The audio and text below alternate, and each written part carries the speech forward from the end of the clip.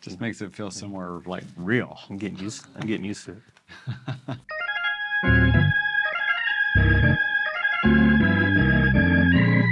Hey everybody, welcome to another Gospel Unplugged.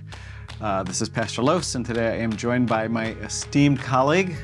Well, esteemed is a lot to live up to, but Charlie Rudd, pastor in crime. Good to be with you. And it is, we're looking forward to the third Sunday of Advent, which is falling this year at Mount Olivet on December the 10th. The same day actually as the Christmas concert, so we'll look for you in church twice that Sunday because it's a pretty special Sunday. Third Sunday in Advent this year, the narrative we've kind of been constructing around the theme of coming home for Christmas is an unexpected turn, and certainly all kinds of unexpected things happen in the holiday season as we're approaching any kind of family feasts and celebrations. And that's the theme of the story is 2, which we'll read from Luke 2, the story of the Annunciation. Luke 1. Luke 1, Yeah. 2 as well. You got to wait for Christmas for 2. That's true. Almost the whole chapter on Christmas Eve. Yeah. Luke 1, beginning at verse 26. In the 6th month, the angel Gabriel was sent by God to a town in Galilee called Nazareth, to a virgin engaged to a man whose name was Joseph of the house of David. The virgin's name was Mary, and he came to her and said, "Greetings, favored one, the Lord is with you." But she was much perplexed by his words and pondered what sort of greeting this might be. The angel said to her, "Do not be afraid, Mary, for you have found favor with God. And now you will conceive in your womb and bear a son, and you will name him Jesus. He will be great and will be called the Son of the Most High. And the Lord God will give to him the throne of his ancestor David. He will reign over the house of Jacob forever, and of his kingdom there will be no end." Mary said to the angel, "How can this be, since I am a virgin?" The angel said to her, "The Holy Spirit will come upon you, and the power of the Most High will overshadow you. Therefore, the child to be born will be holy. He will be called Son of God. And now your relative Elizabeth, in her old age, has also conceived a son, and this is the 6th month for her who was said to be barren. For nothing will be impossible with God." And then Mary said, "Here I am, the servant of the Lord. Let it be with me according to your word." Then the angel departed from her. Big story. Yeah. One of the seminal turning point stories in the whole of Scripture, but certainly in the Christmas narrative. For sure. And curious as we're thinking about what it is to come home and the sense of unexpectedness. Pastor Rudd, what jumped out at you as the preacher du jour? This has become kind of one of those that I love hearing every year. And it has some nuggets that have been, I love hearing it each time that it comes up. So you've got the Gabriel, who's been a messenger of God in the book of Daniel, and then previously to this to Zechariah in the temple, and now to Mary.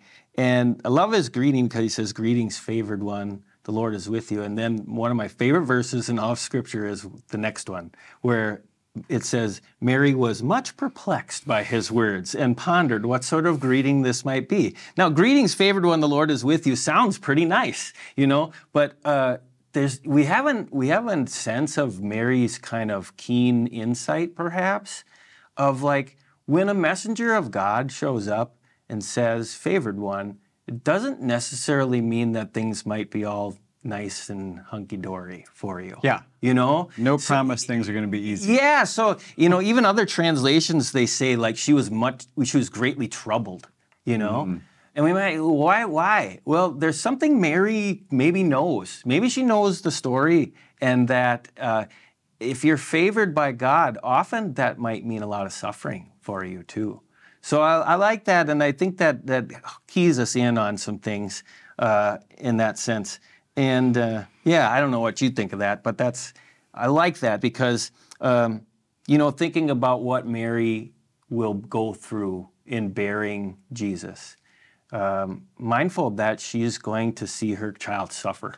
Mm-hmm. And for those who have seen your kid suffer or sadly had a kid perish, You understand like the huge grief of that, and favored by God, really, So there's a sense of this deep faith of Mary. I think that's why she gets, revered so well and elevated in a lot of our Christian, in terms of talking about the great faithful of the Bible.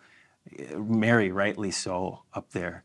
And there's a funny thing too. I think like Gabriel is more gracious with her than he was with Zechariah, because Zechariah kind of questions, is like, hey, I don't know if this, and Gabriel's like, how dare you question me? I come from God, and so now you're not going to be able to talk anymore. But she kind of questions how is this going to work? Because I'm a virgin. And Gabriel just goes on to explain a little bit more. She kind of gets a pass on it. So I don't know. Totally. They both essentially say, Yeah. how can this be? Right. And Mary gets a pass. Yeah, right. But Zechariah gets, I'm Gabriel. Yeah. That's exactly the answer. I'm Gabriel. Shut your mouth. Do you not? In case you were wondering, like maybe you didn't, maybe miss. Yeah. I'm Gabriel. I'm Gabriel. Yeah. So but then that great statement of faith that she says right at the end there. Here I am, the servant of the Lord. Let it be with me according to your word. Essentially, thy will be done. What we pray every Sunday or often in the Lord's Prayer. And a great statement of faith from her. So this is like we've kind of talked about in the theme of the week, this unexpected turn where Mary is kind of a not a powerful person in the world.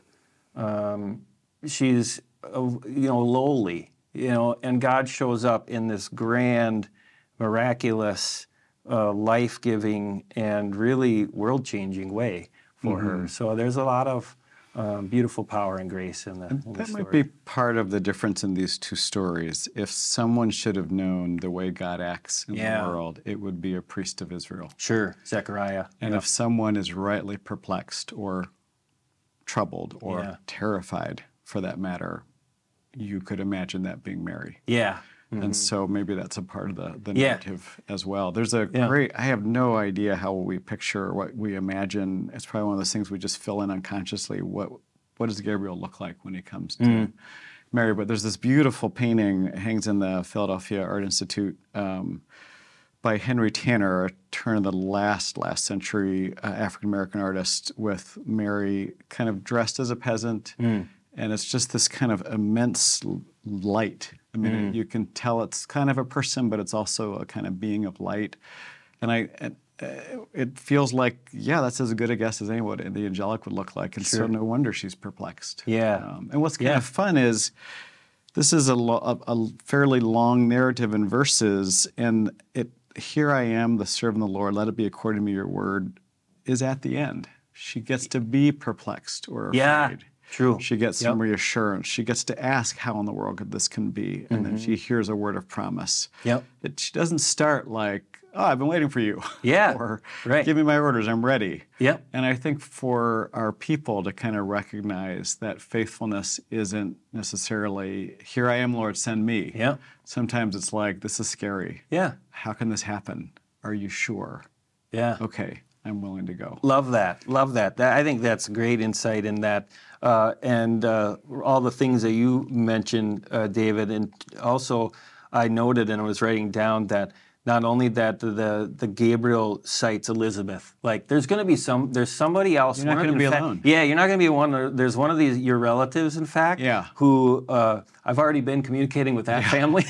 And she's conceived also. And everyone thought that was impossible too. Exactly, yeah. So there's something about like whatever trials or burdens that this, or blessedness or favoredness that this entails, that there's even a support system almost that Gabriel promises in it. So there's so much in here. And like you say about the artwork, I'm mindful that the Annunciation, as this is talked about, is often one of the most depicted scenes certainly in the New Testament of Gabriel coming to Mary to give her this news. So pretty wild, pretty fun. So we often will prepare a question or two Yeah. for our folks to think about that gets us thinking about the sermon and our folks thinking about the day. So I'm curious, I have a kind of question in mind. Curious what question you might offer. Yeah, I had a couple. One around that idea of what does it mean to be favored by God, and for Mary that meant joy, certainly at the new birth, but it also meant trials for her. And so, kind of, what trials have you been through in your life, and then maybe in faith, how have you been able to see God at work in and through that trial, or even beyond those trials, or to get you through? So I think that's a nice question to think about. So I was just going to linger with the favorite part. I have a neighbor in the community we live in that I care about deeply, but she has kind of a very, what feels to me like a hallmark piety, just sort of Christian sayings that she says a lot. So one of her favorites is, what can I say? I'm one of God's favorites. And finally, once she said that, and I said, have you read the Bible? Yeah, watch out. It doesn't usually end well for God's favorites. Yeah, right. Run into some trouble. So that question of what does it mean to be favored? Yeah. And are you ready? Buckle up. Yeah, To be indeed. favored is to be a wild ride. Did you have another? I've got another one, but yeah. You go ahead. We'll give 3 this week. Well, yeah, Bonus. sure. I thought about, in the sense of the support system that Gabriel offers, noting that Elizabeth is with child as well. From where or from whom do you gain support and encouragement and faith? Who are those people around you that you can lean on, rely upon, that maybe will even see God's work in and amongst you and with you when you can't? So, like that question too.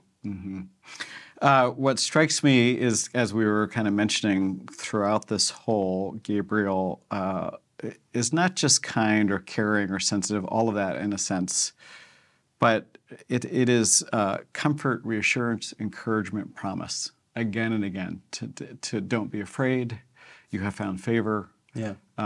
As you mentioned, your cousin Elizabeth is going through this, you're not alone, your son will be great. For God, there's nothing impossible for God. And thinking that how powerful blessing can be. Just to sort of summarize all of that, Gabriel comes and blesses Mary.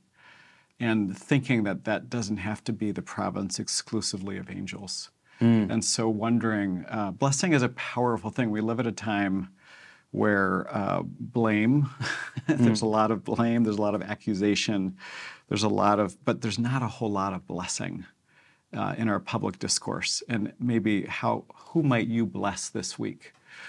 Who might you say, you are important to me, to God? Yeah. You have something important to offer. How can you bless someone with your confidence and with God's confidence? That might be kind of a fun bit of homework to give people after Sunday. Nice. Well, it'll be fun to dig into it, some more. Per usual. That's right.